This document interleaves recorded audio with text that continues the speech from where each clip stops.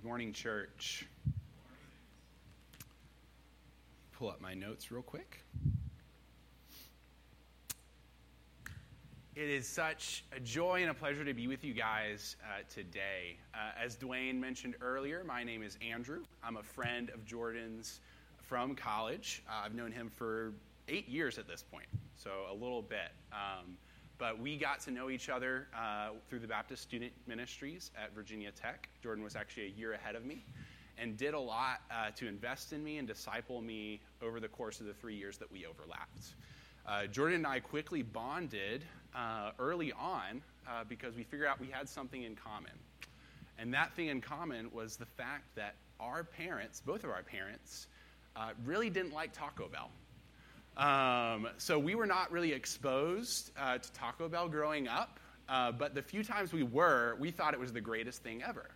And so our weekly meetings where Jordan and I would dive into the Word together and dive into Mere Christianity by C.S. Lewis ended up happening at Taco Bell more often than not. So I don't go to Taco Bell as much as I used to, but every time I do now, it always reminds me of those meetings with Jordan and the fondness of those times. But after college, it's still been great to continue in that friendship with Jordan and get to know Abigail and Charlie and Jefferson, and love their family so much, and love that Jordan has continued to value my friendship, and I have valued his friendship since then. A couple quick things about myself. So originally, I am from Blacksburg, Virginia. Grew up here, went to Virginia Tech, graduated in 2018, where I then moved out to Knoxville, Tennessee, where I've been the past 4 years. I did a couple years of ministry with the Baptist Student Ministries at UT. Did a couple years of project management with Truist. And now I am a full-time seminary student at Southeastern Baptist Theological Seminary, which is where Jordan attended and where Abigail is currently taking classes now. Part-time, I work at a gluten-free restaurant making donuts and chicken of the gluten-free variety. So it's a lot of fun, just giving people a unique service in that shape and form, and then also serve in a variety of capacities with my church that I attend in Knoxville. But enough about me. Let's talk about you guys for a second. Over the past year, I've heard a lot about you from Jordan. It's been so cool to hear about the ways in which Jesus is working and moving in your church, the stories of life changes, the baptisms that have been happening, and the ways in which y'all have engaged in your community and shown them the love of Jesus. And so it's so exciting to be here because I feel like I already know you in a small way just through the stories I hear from Jordan about how Jesus is working. So today, I'm actually going to be continuing in our series on Exodus. So if you've been going to New River for a while, you know that we've been in Exodus for about a year now. And today we're going to be diving into Exodus chapter 39. But before we do that, I want to give us a quick refresher of where we've been over the past couple months, really the 10-ish preceding chapters before 39, because I think those are very important for us to get the context and understand where we are today. So, looking back a little bit, in the chapters leading up to chapter 32, which is a really big focal point of the book of Exodus, we see Moses coming before the Lord and the Lord giving him these instructions on how to make this dwelling that the Lord's presence will be in, called the tabernacle. We also see him give these instructions on how to design these priestly garments that the priest who will enter into the tabernacle and engage with the Lord will wear and will look like. But then in Exodus 32, we see this pivot. The people are kind of getting impatient with Moses getting these instructions. They decide to kind of go off and do their own thing, to create their own God in the form of this golden calf and say, this is the God that brought us out of Egypt. This is the God that we should follow. And there's this disconnect between who God really is and where he has brought them. And then in Exodus 33, Jordan preached about it a couple weeks ago, we see the Lord just really being done with the people and saying, like, I'm going to send my angel before you. I'm going to have my favor with you, but my presence is no longer going to be with you. And then Moses is like, no, God, on behalf of the people, we need your presence. Your presence is important to us. We want that. And so moving forward, God decides that, hey, I'm still going to go through with my promises. We're still going to build this tabernacle and have these priestly garments and these things and that covenant that I will be with you. And that brings us to Exodus 39 today.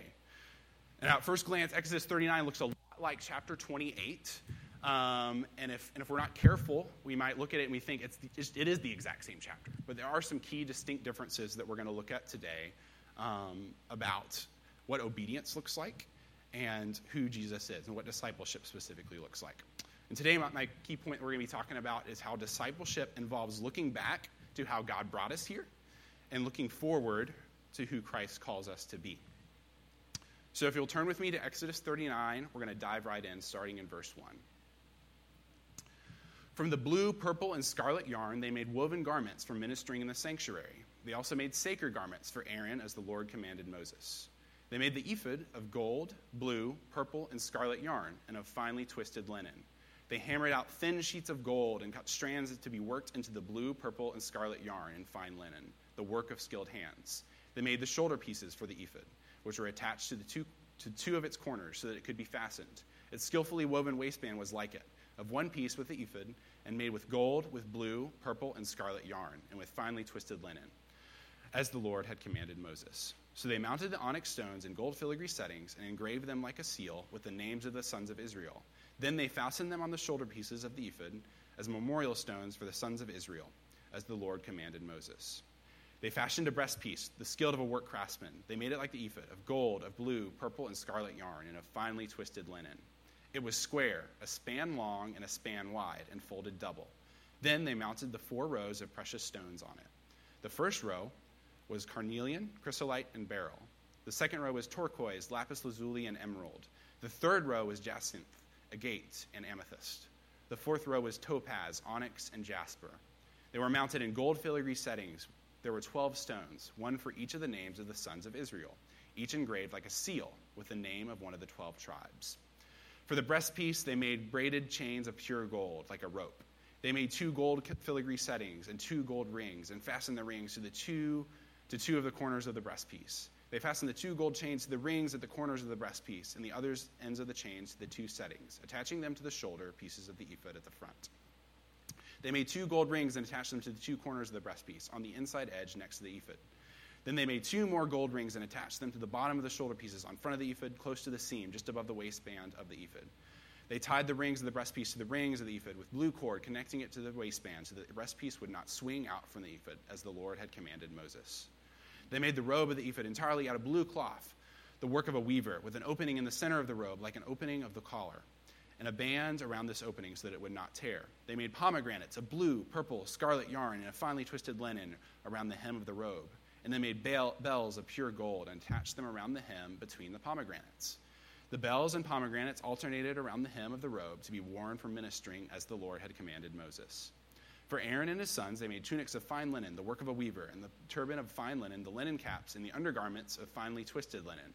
The sash was made of finely twisted linen and of blue, purple, and scarlet yarn, the work of an embroiderer, as the Lord had commanded Moses. They made the plate, the sacred emblem, out of pure gold, and engraved on it like an inscription on a seal, holy to the Lord. Then they fastened a blue cord to it and attached it to the turban, as the Lord had commanded Moses. So all the work on the tabernacle, the tent of meeting, was completed. The Israelites did everything as the Lord had commanded Moses. Then they brought the tabernacle to Moses, the tent and all its furnishings, its clasps, frames, crossbars, posts, and bases, the covering of ram skins dyed red, and covering of another durable leather, and shielding curtain, the ark of the covenant law with its poles and atonement cover, the table with all of its articles and the bread of the presence, the pure gold lampstand with its rows of lamps and all of its accessories, and the olive oil for the light, the gold altar, the anointing oil, the fragrant incense, and the curtain for the entrance to the tent, the bronze altar with its bronze grating, its poles, and all of its utensils, the basin with its stand, the curtains of the courtyard with its posts and bases, and the curtain for the entrance to the courtyard, the ropes and the tent pegs for the courtyard, all the furnishings for the tabernacle, the tent of meeting, and the woven garments worn for ministering.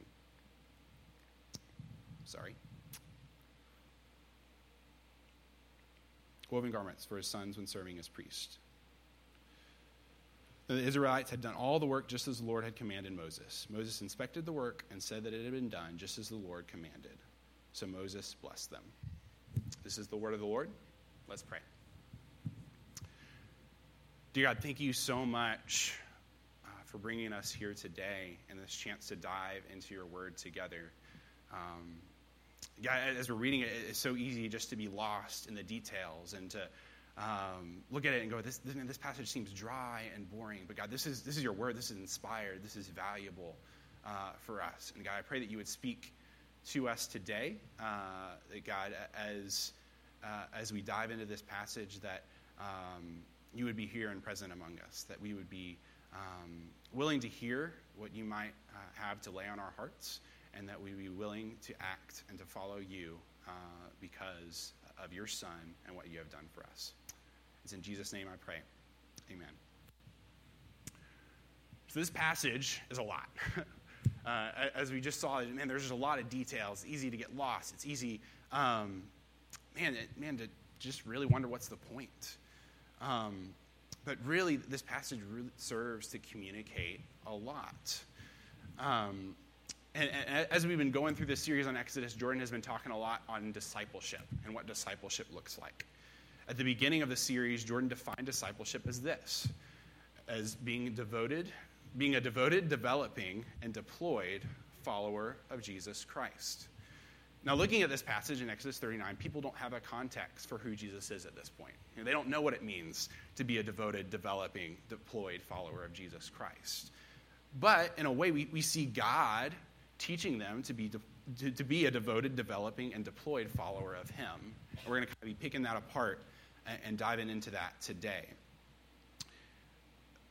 See, the Lord is telling these people, this is the garments that your priests are to wear, and there's so much that we can learn about God and his character through that.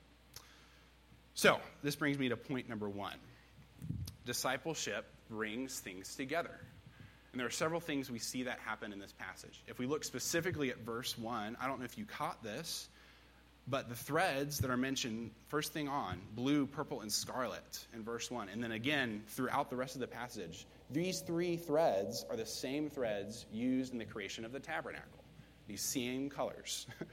And so we're looking at this, and God is using this to remind them that the tabernacle is not this separate thing, that the priestly garments are paralleling the tabernacle and the Lord's presence. Secondly, in verse 1, we see this phrase, as the Lord commanded Moses. And skipping ahead throughout the passage, we see this same phrase, as the Lord commanded Moses, repeated 9 times.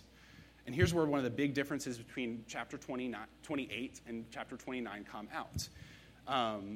We're reminded here with this phrase, as the Lord commanded Moses, that chapter 28 is the initial command God has given his people.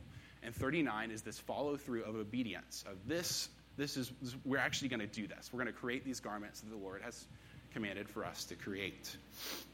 There's this devotion to the Lord and this development as they're learning to obey and to follow him. Now, I'll use a quick analogy real quick as we're thinking about the parallel between the priestly garments and the tabernacle and those matching threads and then this obedience. So when I was at Virginia Tech, I had a friend who was a tour guide. So they had to go through this intense training where they learned what it looked like to engage with prospective Virginia Tech students, to teach them about Virginia Tech, show them around, and to get them excited about potentially coming and being a student at Virginia Tech.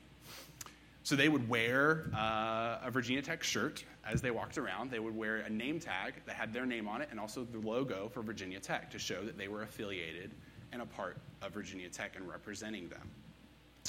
Now, if my friend decided one day they were going to show up to work to give a tour, and they decided to wear a University of Virginia shirt, and just to be like really, depressed, kind of bummed about everything, and not excited about their tour, and go like, I don't even know why I'm going here. I don't like to go here.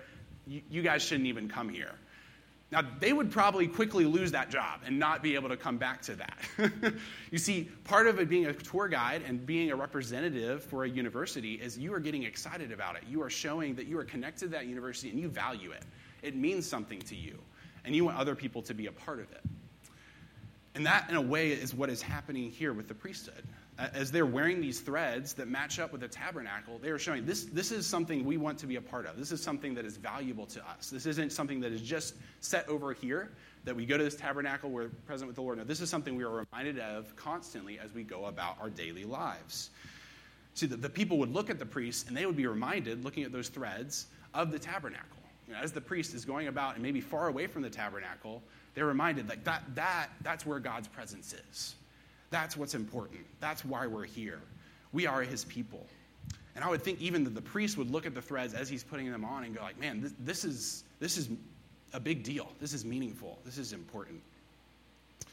Whether in the tabernacle or out and about, the priest would represent God, and the people are reminded of God's presence in the tabernacle simply by looking at the garments.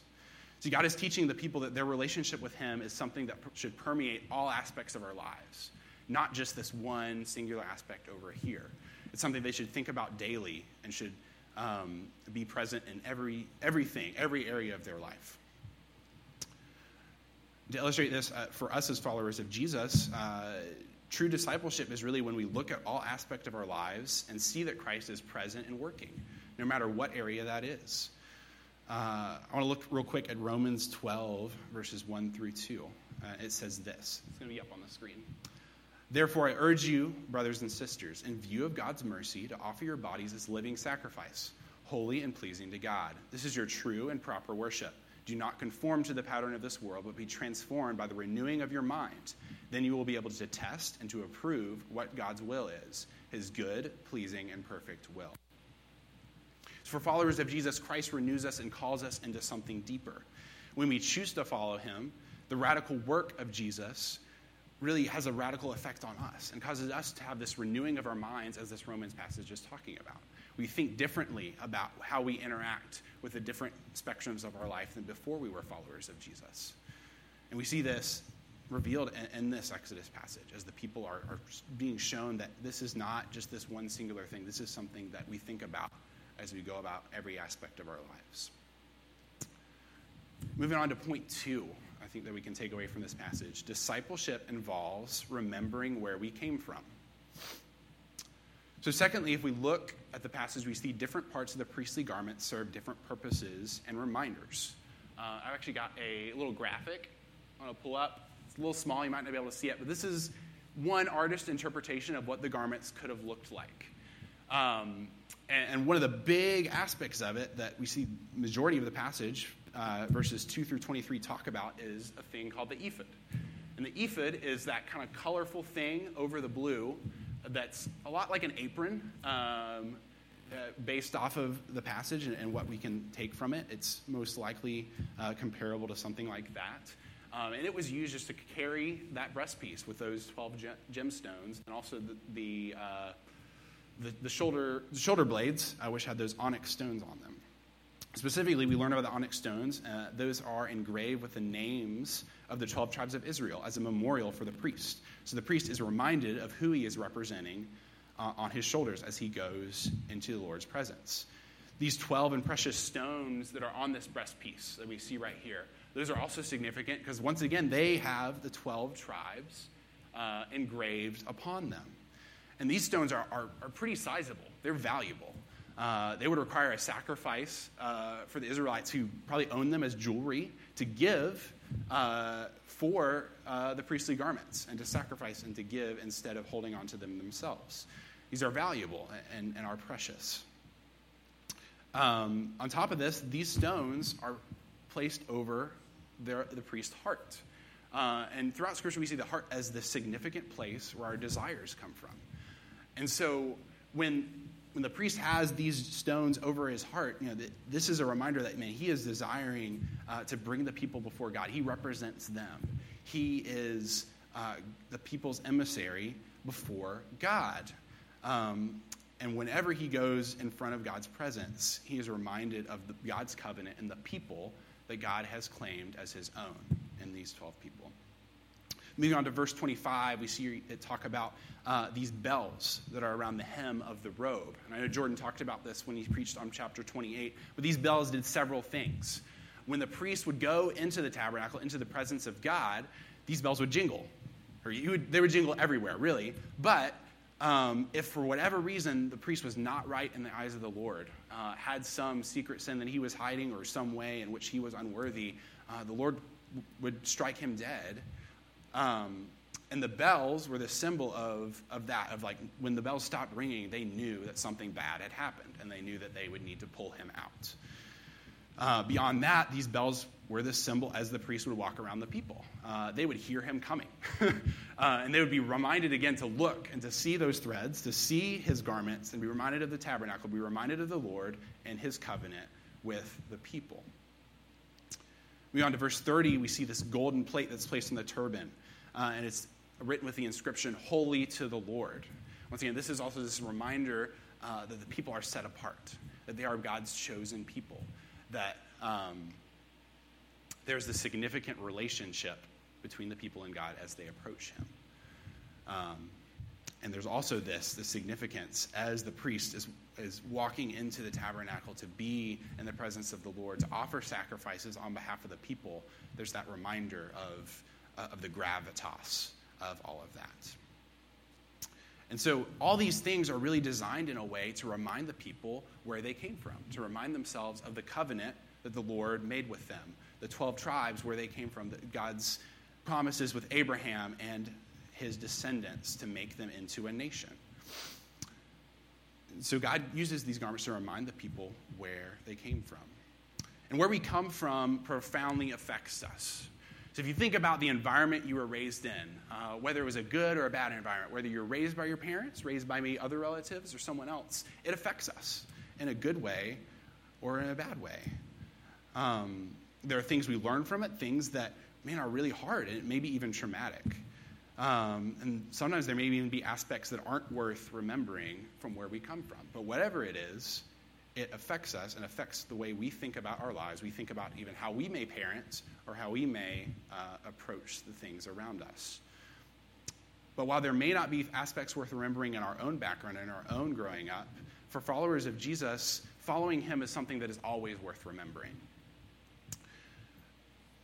When we choose to follow Jesus, it is this Ebenezer, this important moment in our lives that changes everything.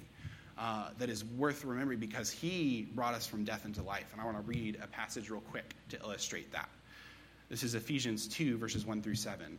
"As for you, you were dead in your transgressions and sins, in which you used to live when you followed the ways of this world and of the ruler of the kingdom of the air, the spirit who is now at work in those who are disobedient. All of us also lived among them at one time, gratifying the cravings of our flesh and following its desires and thoughts.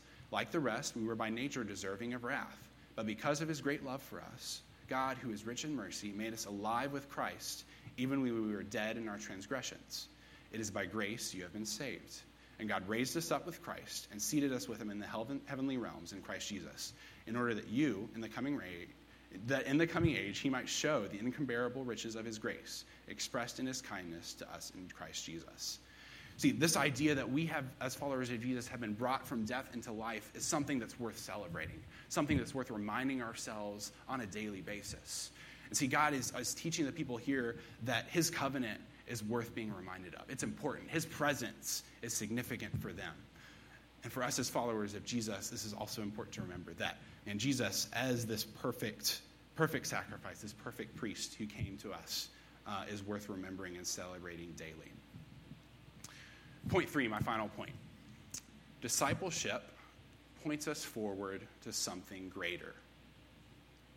So looking back at the passage, we see the garments are important, an important thing that give the people purpose and direction. They're not just something that is one individual time that is set apart. It is something that is ongoing, a way for them to relate to God, to be among his presence, to have his presence with them. It is this ongoing plan for how they relate to God. At the end of the chapter, in verse 43, we see that Moses inspects everything and saw that it was done correctly. And as we have already seen, each part of the garments is designed for a specific purpose, to remind them of different things, to show them who God is, to show them and remind them of who they are. So as Moses is inspecting them, he is looking into hey, this is not just a bunch of rules that we have to follow. This isn't just a bunch of things we have to do because God told us to. This is a bunch of things that God told us to because they're important, they're significant, and lead us to a reminder of who God is and who he has called us to be. So going back to the more specifics of the garment, the people with the garments are to stand out with the clothing and to be a light. As we've looked at the passage, we've seen that there's just a lot of elaborate aspects of it. There's all these precious gemstones, on the breastpiece. There's these precious stones on the shoulders. There's these gold chains and bells all throughout the garments. I'm sure these garments cost a lot of money if we think about it from a practical level. In verse 3 and verse 8, we see that the garments were crafted from the work of skilled hands and from a skilled craftsman. Like, these aren't just your any old garments or clothing. These are significant. They look good. I'm sure that artist rendition that we looked at earlier is great, but I'm sure it can't capture the full glory of the garments as God intended them initially. See, not only are they supposed to be glorious and to be bright and shining, to look like something that is valuable, they in a way show how the people are meant to live lives that are different from the world around them, different from the nations around them who worship other gods. How them following Jesus or following God at this time is something that is different. That people would look at them and see, like, their God is different. The way they pursue him, the way their God's presence is among them, makes us think differently about things, and it's something worth inquiring into. See, the people are supposed to, with these garments, to stand out and to be a light, to be different from the world around them in their pursuit of the Lord.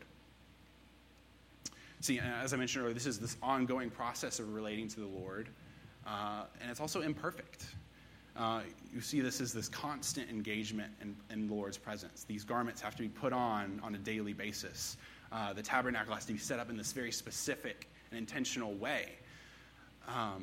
And later we're going to see prophets who are going to come and tell of this Messiah who will come and be the perfect priest to bear the sins of all, to be this lamb, this sacrificial lamb, who will forever destroy the barrier between God and man, and that relationship will be restored. And we're given a picture more into what this Messiah looks like in some of the imagery of the garments. So in verses 27 and 28, we see that the tunics, the turban, and the undergarments are all made of linen. And this linen is white, of course. And white in the Israelites' culture represented purity, something that was set apart and innocent. So when the people put together these garments, they had the white underneath everything. There was this mental kind of picture that was being painted in their heads of this person is set apart, is pure, is going to represent this innocence coming before the Lord, which is why it was so important that all these rules had to be followed as the priest would go into the presence of the Lord. And this white imagery is further portrayed throughout Scripture in this idea of a lamb, a sacrificial lamb. A lamb is white and pure as snow, is innocent, is blameless. And Jesus was that sacrificial lamb who came, bore the sin and shame of all humanity, and died so that barrier could be removed and the relationship between God and people be restored. See, Jesus is the perfect high priest who serves as a mediator between God and people. This way of relating to the Lord, we see in Exodus 39, is imperfect. It's just a part of God's ultimate plan for humanity. So looking at this passage, we see that at the end of the day, discipleship, it really isn't about us. You know, when the people were designing and putting together the tabernacle and the priestly garments, they were constantly reminded of God's presence and how everything revolved around their covenant with him and God's presence in their lives. And for followers of Jesus, it also isn't about us. It's about Jesus. And we see this brought out in Hebrews 12, 1 through 3. I'm going to read that real quick. Therefore, since we are surrounded by such a great cloud of witnesses, let us throw off everything that hinders and the sin that so easily entangles, and let us run with perseverance the race marked out for us, fixing our eyes on Jesus, the pioneer and perfecter of our faith. For the joy set out before him, he endured the cross, scorning its shame, and sat down at the right hand of the throne of God. Consider him who endured such oppositions from sinners, so that you will not grow weary or lose heart. See, in this passage, we see Jesus revealed as this author and perfecter of our faith, the one who went before us, who was that perfect mediator between us and God, who demolished the old sacrificial system and the system which we see in Exodus 39. And we see, like this point is bringing out, discipleship points us forward to something greater. The garments were designed to point the people forward to something greater. And following Jesus, as we're running this race, we're pointing to something greater. We're pointing to his glory and to giving his glory in our lives daily. So, in closing, I want us to look real quick at 1 Peter chapter 2. Because I really think this brings a lot of the things together. There's a lot of imagery in there about the high priest and the tabernacle, and also just gives us some practical ways in which we, as followers of Jesus, can live our lives in this mentality of discipleship, bringing things together and looking back to where we came from and pointing us forward to something greater. So if you'll look at me at 1 Peter 2, verses 4 through 6 and 9 through 10. So as you come to him, the living stone, rejected by humans, but chosen by God and precious to him, you also, like living stones, are being built into a spiritual house to be a holy priesthood, offering spiritual sacrifices acceptable to God through Jesus Christ. For in Scripture it says, "See, I lay a stone in Zion, a chosen and precious cornerstone, and the one who trusts in him will never be put to shame. But you are a chosen people, a royal priesthood, a holy nation, God's special possession, that you may declare the praises of him who called you out of darkness into his wonderful light. Once you were not a people, but now you are the people of God. Once you had not received mercy, but now you have received mercy." So as we go back and we think about point 1, we talked about how discipleship brings things together. I want us to return to this idea of how discipleship involves thinking about all the different aspects of our lives. And how no matter how small, we always represent Christ as we go about our lives. In this 1 Peter passage, we see this imagery of the people of God being a spiritual house, a tabernacle in a sense, and to be a holy priesthood in the place of the old priesthood. And this imagery makes us think about these things and about what it looks like to make these aspects, all aspects of our lives, under Christ. And that being said, I want to leave us with this question, thinking about that. Are there areas of your life where you have effectively shut Jesus out of? And just to illustrate that question more, I want to do a personal story from my own life about this. Like I mentioned earlier, I work at a gluten-free restaurant. We make donuts and chicken. Very unique from any other restaurant in Knoxville. But more recently, I've been doing a lot of morning shifts. I'll come in early, make the donuts before we open, get things set up. And in recent weeks, I've been coming in to an extremely messy restaurant where whoever was closing the night before did not clean up, did not set the ingredients aside for me to prep the donuts in the morning. And I've been finding myself getting really, really perturbed with that. And not in the best mood as I'm going about my day. Like, I'm spending a lot more time than I should getting things prepped, making these donuts. And by the time customers get here, I'm still not done with everything. And I found even beyond that as customers are getting in there, I am not being the most loving and engaging with them as they're coming in, because I am so caught up in the things before. And I'm dwelling on this frustration with my coworker, dwelling on this anxiety over the busyness of trying to get everything done. And so really, as I was prepping the sermon, I was convicted myself as how I wasn't allowing Jesus into that part of my life. As I was just being frustrated and anxious about things, I wasn't giving that up to Jesus. I wasn't allowing him to be Lord over that area of my life. I was shutting him out, and that affected my ability to love my coworker and to love our customers well. So for me, a lot of that has just simply been, when I come in and things aren't set the way they should be, I'm just giving that to the Lord. I'm going, God, this is a way for me to serve and to love my coworker. This is a way for me to love and serve our customers as I go about doing this extra work that is maybe unnecessary, but it's a way for me to serve and to love people. So Jesus being present in all aspects of our lives doesn't just apply to our jobs, but also applies to our family lives, to the way in which we engage with cultural issues, the way in which we engage social media, and even sporting events. How is Jesus present there? And are we recognizing his presence and recognizing his lordship over those situations with humility? Number 2, how are we reminding ourselves of Christ and his sacrifice daily? In verse 10 of this 1 Peter passage, we see that it say, once you were not a people, but now you are the people of God. Once you had not received mercy, but now you have received mercy. So I got this question for us. How do we practically remind ourselves of the reality of Jesus and what he has done for us? You see, following Jesus is something that is significant and important, as we talked about earlier. It's something that is life-giving. It brings us this new joy and this sense of purpose as we go about our lives. And it's something that, man, if we're not careful, it can grow stale. But it should be something that is always a reminder in our minds and is vibrant in pointing us towards our purpose and our foundation in Christ. So a couple of just simple, practical ways in which we can remind ourselves of what Jesus has done for us. We can think back to our own testimony. We can be reminded of how we were once in darkness, we were once in death, and now we have been brought into life in Christ.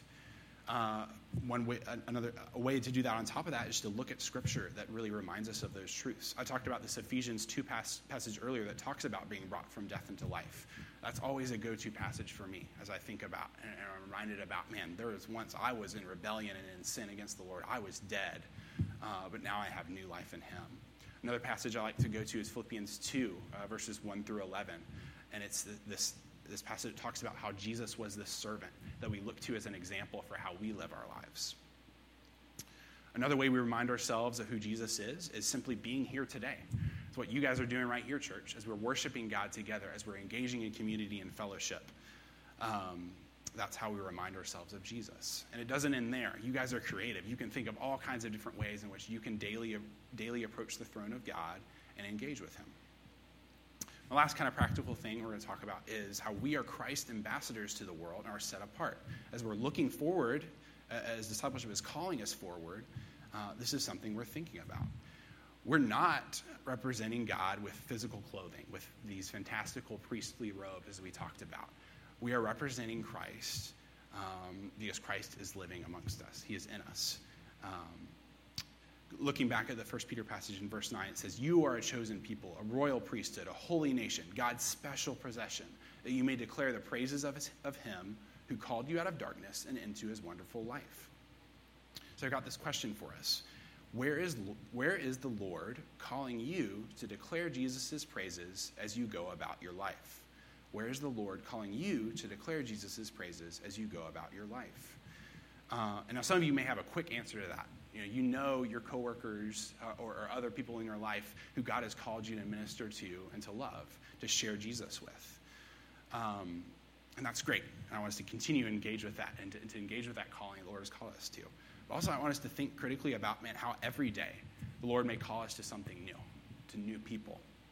And I've got a little prayer that's actually taken from Alan Reed's book, Sharing Jesus Without Freaking Out, that Alan Reed talks about as making a practice in his daily life as he engages and thinks about how he may declare Jesus' praises to people.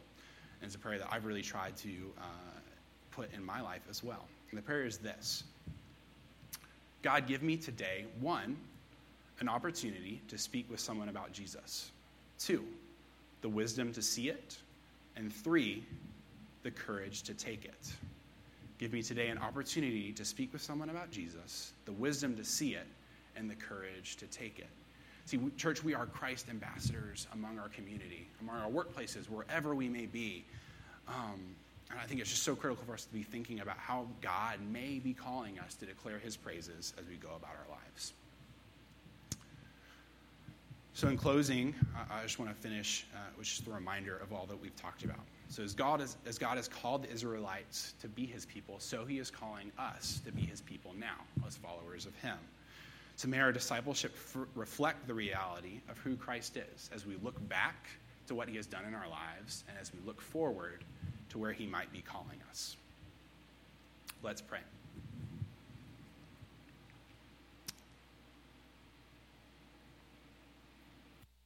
God, I thank you so much for bringing us here today. I thank you so much for your word and the reminders in it, the reminders of how you brought your people out of Egypt through Exodus. how you promised to be their God, to be present among them. And you showed grace in that way in that formation of your tabernacle, in the relationship through the high priest.